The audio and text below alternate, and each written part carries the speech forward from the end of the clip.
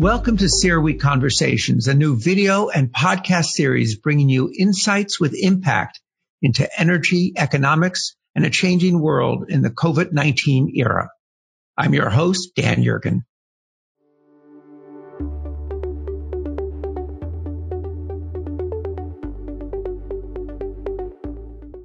Hello, I'm Felipe Baliero, and welcome to CERAWeek Conversations presented by IHS Markit. I'm very pleased today to be speaking with Alex Quiroz, who is the lead architect of electric vehicle infrastructure with General Motors, and Reinhard Fischer, the senior vice president of strategy with the Volkswagen North America Group. Reinhard, Alex, welcome to you both. I've really been looking forward to this conversation. Great to be here. Thank you. Thank you. So electric vehicles have been with us since the middle of the 19th century. But it wasn't really until the success of Henry Ford's Model T that the internal combustion engine took over as the de facto propulsion system for personal vehicles and just general vehicles as a whole. Today, here we are, more than a century later, and we're again revisiting the electric vehicle. And this is for a number of reasons. Some see it as a means of curbing growing greenhouse gas emissions from the light vehicle sector, and some see it as a technologically superior propulsion system. Either way, we're living through a time of automotive evolution, and you two gentlemen really are at the forefront of this change. Now, leading up to this year, we've observed consistent year-on-year growth of electric vehicle sales. But now we're living through a time of considerable uncertainty, primarily as a result of this global COVID-19 pandemic that we're all living through. And so for our conversation today, I'd like to discuss with you two the opportunities and challenges that we can expect ahead of us for electric vehicles in a post-pandemic world.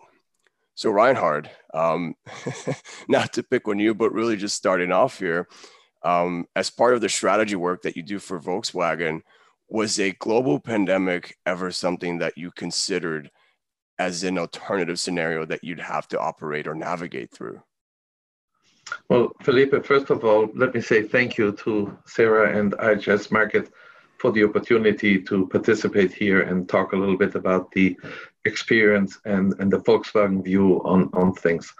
To answer your question, no, but that is certainly not something that you're planning for. When you look at our planning scenarios, they're always optimistic, and we always forecast a pretty stable market development here in the United States. I have to say that maybe we had a little advantage because we just celebrated the 5-year anniversary, if you want to call it that way, of our diesel crisis breaking. And that was, for me, a similar black swan event as the COVID-19 crisis. But you're still never prepared for it. But I also have to say that my team and we are learning from it together with the Volkswagen management team.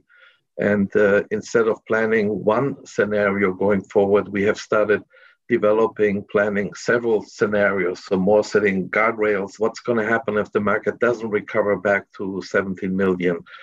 What happens if the market exceeds 17 million because now everybody wants to drive a car again? So you start adapting through scenario planning, but you still are never prepared for such a black swan event. And Alex, to follow up with you, how are you guys seeing your way through this? Is this methodology, as Reinhard just mentioned, of preparing via scenarios, is this something that General Motors ever considered doing or is doing today? Yeah, and to echo Reinhard's points, thanks for, first of all, having us and a great conversation. So, yeah, of course, nobody really could sort of envision a pandemic that we're in. But like Reinhard said, I think we've, GM, having gone through bankruptcy, having to think through sort of overall scenarios. Certainly we do planning like any other automaker about supplier disruptions and those sorts of things. But, putting those pieces together, I think in many respects puts the team in the mode to be creative, right? And I think this is a lot of where innovation happens when you're being disrupted and you're thinking through how do we reimagine, ourselves in the landscape, whether it's doing good things like helping to build ventilators on the fly, or how do we have a chance here to accelerate plans with electrification? And certainly, I think GM over the last 6 to 9 months is really committed to that, and it's shown that our investment in electrification is occurring quicker and accelerating. And when people ask me, how has it affected your life? Nobody told my team that we were going to be less busy working from home. It's quite the opposite. We're leaning in and working hard on bringing electrification to market. So, Alex, to continue what you just mentioned, this pace of electrification and how you're accelerating it, can you describe to us any sales changes that you've observed? Are electric vehicles selling more now during this time, or are they selling less? Because I know the broader automotive market has slowed down considerably this year. But I've read some too that, there's been some changes in terms of how electric vehicles are performing relative to conventional or internal combustion engine vehicles. Can you speak to that at all? Yeah, so and certainly, closing dealer showrooms and shutting factories down is not helpful to the market, generally speaking. But I think you've seen a sense of resilience, particularly with the EV market, right? There is customers who are still seeking a vehicle, are exploring it. I think what's also important is somebody who's been around since 2010 when we launched the Volt. You sort of see this transition of buyers through the market, where now maybe 1 or 2 buying cycles have happened over those course of the 10 years. You're getting into the third cycle, and people are starting to recognize, okay, maybe an EV does work for me. There are products that suit their needs, and certainly that. So again, I as a family of small business owners, my dad always taught me to lean in when times were lean. That's when you could make the biggest jump in the market. And I think you're seeing a little bit of that unfolding here in the electrification side of things. The market has the resilience. The vehicles are coming to market that suit a suite of needs. Their capabilities are getting better, right? The form factor is more aligned with SUVs and crossovers, where they're heading. The infrastructure is coming along. The work that VW is doing with Electrify America, the announcement we made with EVgo, you're seeing a lot of these ingredients, if you will, come together to sort of position us both for resilience, but also to help accelerate the market as we come through this. And certainly there's been a lot of optimism in the automotive, particularly in the North American market over the last few months, right? We've seen sales continue to rebound. So, and Reinhard, I know that Volkswagen has had a bit of success with its ID.3 launch this year. Can you speak to what you're seeing from your side of things with regards to just the momentum that electric vehicles are carrying forward from the previous year? Yeah, absolutely. So it is, as Alex said, it's quite astonishing what's happening in the market right now. Because when the pandemic broke back in March and we started shutting down factories, there were forecasts of what the market in the US is going to look like. And the market has proven to be very resilient. And September was actually now the first month that we sold more cars than in 2019 after the crisis broke. So the market has bounced back very, very strongly. But if you take this apart, there's a couple of interesting trends that are happening. You see definitely the decline of the sedan is continuing. Pickups have benefited significantly, and also SUV sales. So there's this trend of robustness, independence, functionality of the vehicle. And most interesting is when you look at the electric car market. Yes, it has suffered too, but in no comparison to what's happening in the overall market. And I expect that in October, electric car sales are going to be surpassing what we sold in 2019. So still still on a small level, but very strong performance. And there are individual signs where you can say, wow, I mean, we launched with Porsche this year, the Taycan. And the Taycan is, in the meantime, the best-selling non-SUV Porsche. So it outsells the 911, it outsells the Panamera, despite being, in many cases, significantly more expensive. So there seems to be a natural demand specifically for electric vehicles. And I'm driving myself an Audi e-tron since about a year. And I have to tell you that I'm very happy that right now I don't have to go to a gas station. I charge the car in my garage, and that's it. So avoiding gas stations and not having to expose yourself there, in my eyes, is also one of the big benefits of driving an EV. And I think more and more people are catching on to that.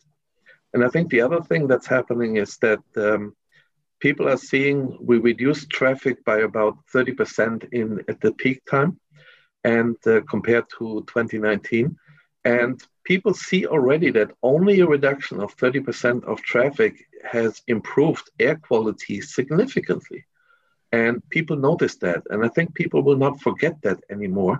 And they will understand that driving an electric vehicle, specifically if you can source your power from a green source, is better for the environment, is better for the air quality, independent if global warming and climate crisis or change is happening. I don't want to even discuss this. Just the fact that I can breathe better air is, for me, something that everybody should care about. So I definitely see that there is a high interest in electric vehicles. And you mentioned the ID.3. Yes, we launched the ID.3 in Europe. It sold out online within a couple of days. And we have now started customer delivery and also extended press drives. And the feedback that we're getting is quite amazing. Of course, this is a complete new platform. This is a complete new software platform for us also. So yeah, there are still small things we have to fix, but we are on it, and the whole team is dedicated to it. And the ID.4, the compact SUV that we're bringing as the first electric Volkswagen to America, we know that we're going to have a much better quality standard when we launch the car. And what we see as we open up our reservation platform and we sold the first edition out within the first day, there is a huge demand out there, and we're very excited about it. Great. Just to jump in on a point that Reinhard made that I think is somewhat embedded in a lot of these conversations is the air quality. You know, I think there are a lot of people who are seeing tangible benefits outside their windows. And, you know, you're not the first to say it. I'm not the second to say it. We hear a lot of people who sort of say, hey, I see that tangible benefit. And, you know, I think for the first time, it is starting to affect some of their purchase behaviors, or at least their purchase decision-making in this. So it's, I don't want to overemphasize it, but I also don't want to underemphasize something that I think I continue to hear throughout, you know, all the conversations that I have, that customers see that tangible benefit when they, you know, I lived 10 years in LA and heard the horror stories of the 70s and witnessed, you know, the somewhat better air quality, but still impacted in the 90s and 2000s. And you know, just to hear and see that is, I think it's one of those really interesting embedded cultural things they'll come from this in a positive way. Yeah, and I think that will build momentum specifically also with municipalities that will not forget this, and they will work on their local requirements. So I think in regards to a legal framework for the electrification of our individual mobility, that will in future, and my expectation is that will be driven heavily by the local municipalities and on the state level more than on the federal level.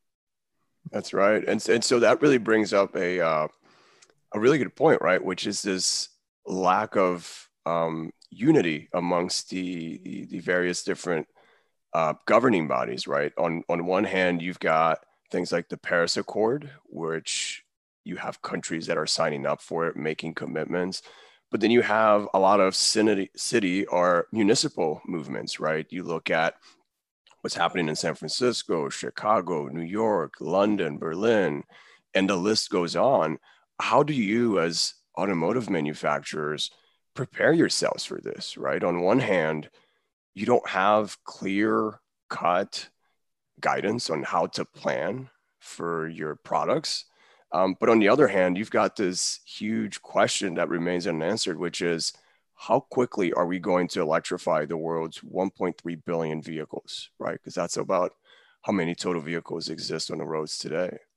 Yeah, maybe to kick it off, I had the benefit of being GM's Mobility's brand Smart Cities chief, and spent a lot of time, talking to cities and thinking with them on these types of mobility solutions. How do you get, for example, people out of cars, which was always fun being a GM person thinking that, but really building mobility ecosystems and helping customers get where they want. And to your point, I think at the core, one of the key things I learned is cities aren't solving for mobility. They're solving for access, they're solving for jobs, they're solving for healthcare, they're solving for a lot of other things at the core of their constituencies. And then, where you're going, you have all this balance of science-based targets and what we're trying to think about with climate change. So, I think the way I've sort of framed it, particularly as somebody who spent some time within General Motors public policy, is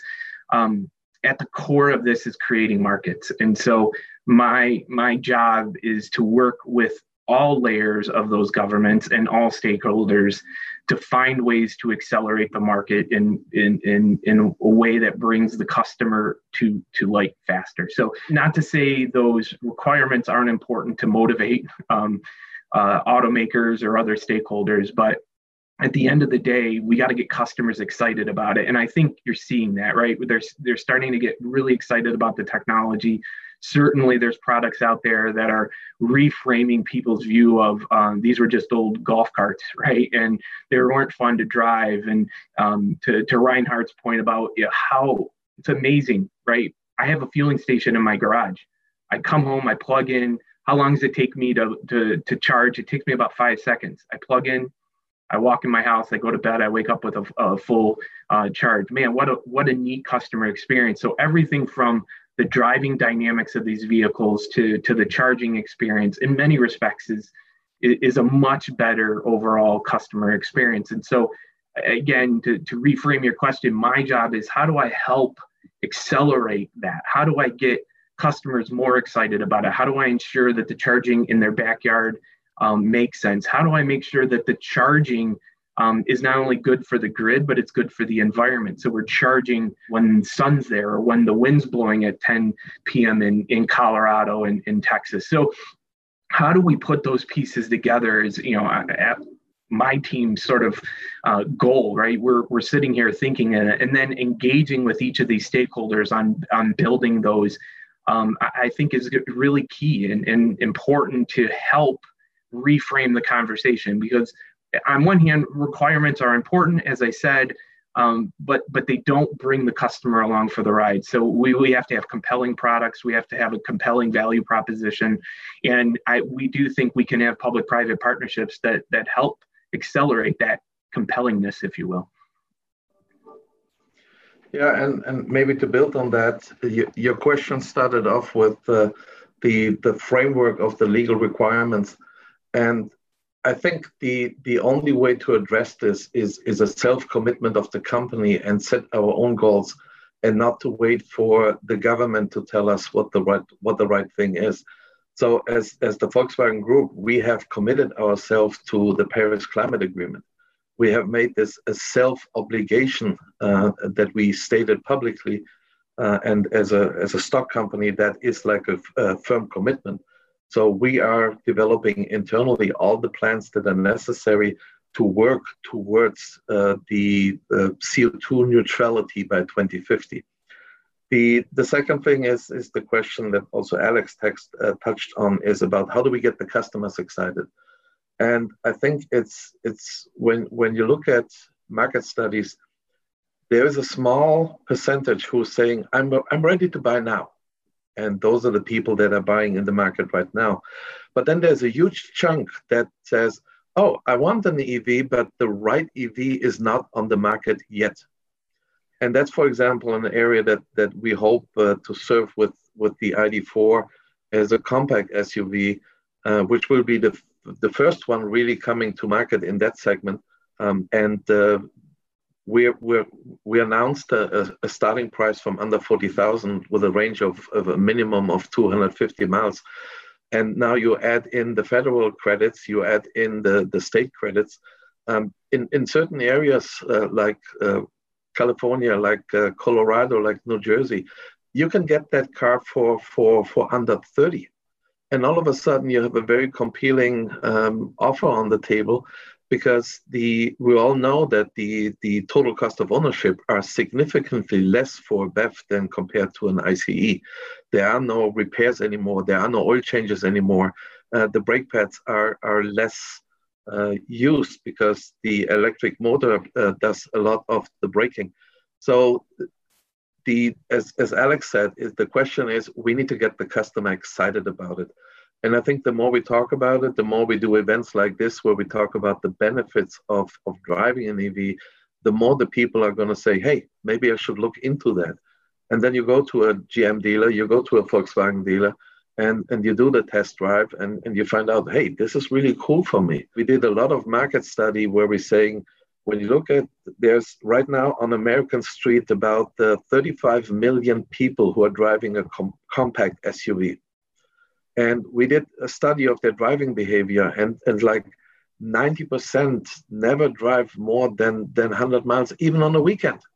So with an electric car that gives them 250 mile range, perfect. And I can talk out of my own experience that range anxiety or charging anxiety disappears within the first 2 to 3 weeks, because you just learn that all you need to do is a little bit of a better planning and saying, where is this charging station where I want to tip off? And I stop for 10 minutes and charge back 10% of the battery. And then I continue driving. So if you have kids, you spend more time planning their lunch every day than thinking about charging a car. Thinking more broadly about the electric vehicle charging infrastructure, or refueling infrastructure, if you will, do we see it as having kept up with the demand for electric vehicles? And do you see it as a roadblock that stands in the way of broader electric vehicle adoption? Yeah, two really core questions. Maybe to start where you finished, I wouldn't consider it a roadblock. I would certainly say, to Reinhardt's point about not the people who are sort of interested in EVs and already purchasing them, but the folks sitting on the sidelines, certainly form factor and range are a big deal to them. But we also hear often that they're sort of curious and still figuring out this ecosystem for charging, right? And so we do hear from them, hey, I want charging installed on my house. I want it to be easier. I want faster charging. I want access to charging for long trips. And so on one hand, I sort of characterize that as a lack of experience of driving an EV. On the other hand, as a practitioner, you have to recognize, hey, we do have to build an ecosystem of charging around them, right? We have to make sure charging at home is easy. It's convenient. It's affordable, which already it is, but they have to start to believe it. If home is not a single family house, we need to make sure things like workplace charging are available to them, or we're thinking about how do we get charging installed in apartments and condos. We have to think about when they're out and about in a couple ways, whether it's running errands and having access to charging for 30 minutes when you run into the grocery store, or, hey, I'm making a trip between Detroit and Chicago, and I really want to feel comfortable that not only can I make that trip and there's one station, but there's redundant stations along the way, so I can stop and get my favorite coffee if somebody's using those stations, that I'm not sitting around waiting. So building that ecosystem is important. Obviously we've made some announcements around partnerships to start putting those pieces together, whether it's Qmerit at home or EVgo on the road. And so we have to get customers comfortable that we're doing more and we're growing more. And I think really at the core of where we're going in some of this as well is what you were saying, which is how do we make sure that infrastructure, in my opinion, is ahead of the market, right? We're in growth mode. And so when you're in growth mode, if you want access to charging, you're going to need it when and where you want it, and you're going to go after it. And so how do you put those pieces together ahead of the market is a really important piece of the puzzle in my mind. Yeah, couldn't agree more. But we also have to educate the people, because everybody talks about this one long distance trip that they make per year. But the Department of Energy just published a study with Bolt drivers and with Nissan Leaf drivers, where they analyzed the data, and that said 60% of the charging is happening at home. As Alex mentioned before, it's a great feeling. You come the morning in the garage and you have a full battery, full range. If you don't forget to plug it in, which with a family is always a little difficult and challenging, but you can handle that. The next 35% are driven by workplace charging. So you arrive at your workstation, at your workplace, and you plug in and charge. And the car, again, when you come out of the workplace in the evening or the afternoon, is fully charged. And only 5% of all charging instances are happening at the remote chargers that are somewhere on the highway. So let's just put this in the right framework, saying if you have home charging and you have workplace charging, 95% of your charging needs are covered. So now let's go to that one trip per year where we go visit the family or go to a nice place. And yes, that's where we need to make further investments. When you compare the number of publicly available charging compared to the gas stations, it is a big difference right now. But again, keep in mind with home charging, we don't need as many gas stations because nobody can fill up his gas car at home. So for those situations, we're continuing to invest. Alex mentioned before Electrify America, a subsidiary of the Volkswagen Group, where over a 10-year time period, we're investing $2 billion in building up charging stations. And right now, we're already offering nationwide about 500 different locations where you can charge with Electrify America. We're continuing to invest. We're now in nearly 3 years of the 10 years are over, so we have 7 years to go. And we will probably end up in the range of somewhere between 2,000 and 3,000 charging stations nationwide along the highway system. We just announced the first cross-continent route that you can take from Washington to LA. And what this means is that the average distance of Electrify America charging locations on that route is 75 miles, and the longest is 120 miles. And that with cars that have a minimum range of 200 miles. So you're starting to get in a comfort zone.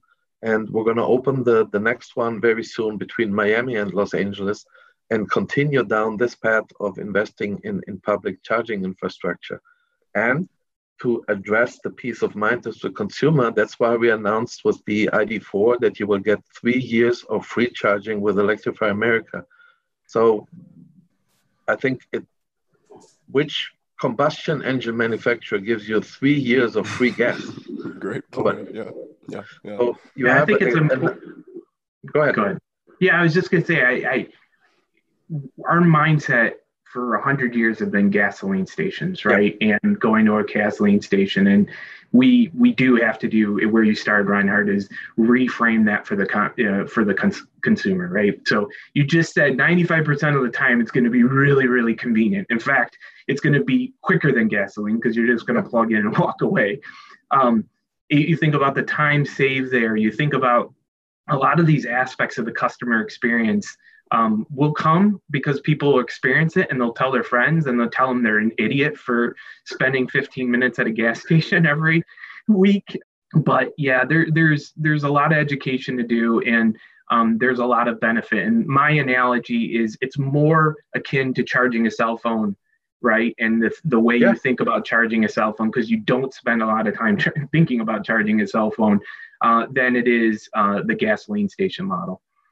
Great points that you both have Great points that you both have made. We're coming up here at the end of our time. And so I just wanted to ask one final question. And if you could answer in, say, 30 seconds or less, what do you see as the biggest challenge today still to continuing with this electrification movement? And I ask this because in our conversation today, where we're looking at the opportunities and challenges of electrification, I get the sense that you both are very optimistic and that there are a lot of positives, but surely there's still some things that we need to discuss and address. And Alex, if I may begin with you. Yeah, and I think we just touched on it. It's customer education, outreach, appreciation of the technology. I think our two automakers got to do a better job. We holistically, as an industry, have to do a better job. Our neighbors, folks like you, and to help get the word out, the press. We really have to start reframing not these conversations in sort of engineering terms, but in real life. How do you engage with the technology terms? And again, the charging example is a really quintessential one to me, where my team who's in charge of it answer questions like, how long does it take to charge? And these really, engineer, it takes 100 miles to get you 10 minutes and 100 miles. And, overnight, if you have a 19.2 kilowatt or 11 kilowatt, that just muddies the water. We need to simplify it for folks to say, hey, it takes you 5 seconds to get out and plug it in. Do you have 5 seconds? Because if you do, are you going to go to lunch? Are you going to go to the grocery store? You can plug in there and make it really easy. So to me, I still think I'm using charging as the example, but it's the vehicles themselves. It's the ecosystem. Really, customer education, outreach, appreciation for the technology really stands as, in my opinion, one of the priorities overall for us to help bring this market along. Yeah, so when I made the switch from an ICE car to an electric car, I'll be honest, I was nervous. It was something completely new. I was unexperienced. I didn't understand charging. I heard a lot about it, but it's different to see a PowerPoint and then really stand at a charging station and plug it in and get this machine to charge your car. So I think that's natural. We need to help the consumer to overcome this. Today, for me, it has become second nature, and I wouldn't hesitate 1 second I want to stay with an electric car because the driving experience and the ownership experience is so much more fun. But we need to help the consumer to overcome that initial change anxiety. Charging. We talked about it. I think charging, we need to continue to invest as an industry. The great news is we're plugging money in, GM is plugging money in, Tesla is investing in their charging network. The utilities are coming. I was just recently in a Rocky Mountain Institute webinar, and they put up the number that the utilities have already approved $1.5 billion to invest in charging infrastructure, and they have another $500 million in the process of getting approved to be spent. Then us as manufacturers, I think we need to work on pricing. Pricing is an obstacle. The cars are more expensive than a comparable ICE cars, and we need to work on that. And I think we also need to work on bringing models to the market that are not electric go-karts, but are really interesting cars and are the cars that customers want and that they're looking for. And so I think if we bring those 4 things together, I think we're going to see a very accelerated acceptance of electric vehicles, even here in America. Alex, Reinhard, thank you both so much for spending this time with us. This has been a very interesting and informative CERAWeek conversation in lieu of a face-to-face meeting that we would have had earlier this year. I'd like to, again, just thank you both for your time and your expertise. I've learned a lot listening to you with regards to the threats and opportunities that remain for electric vehicles. And I think I can confidently say after listening to you two that the future for electric vehicles is quite optimistic at this point. So again, thank you very much for taking this time with us today. Yeah. Thank you for the opportunity. Thank you.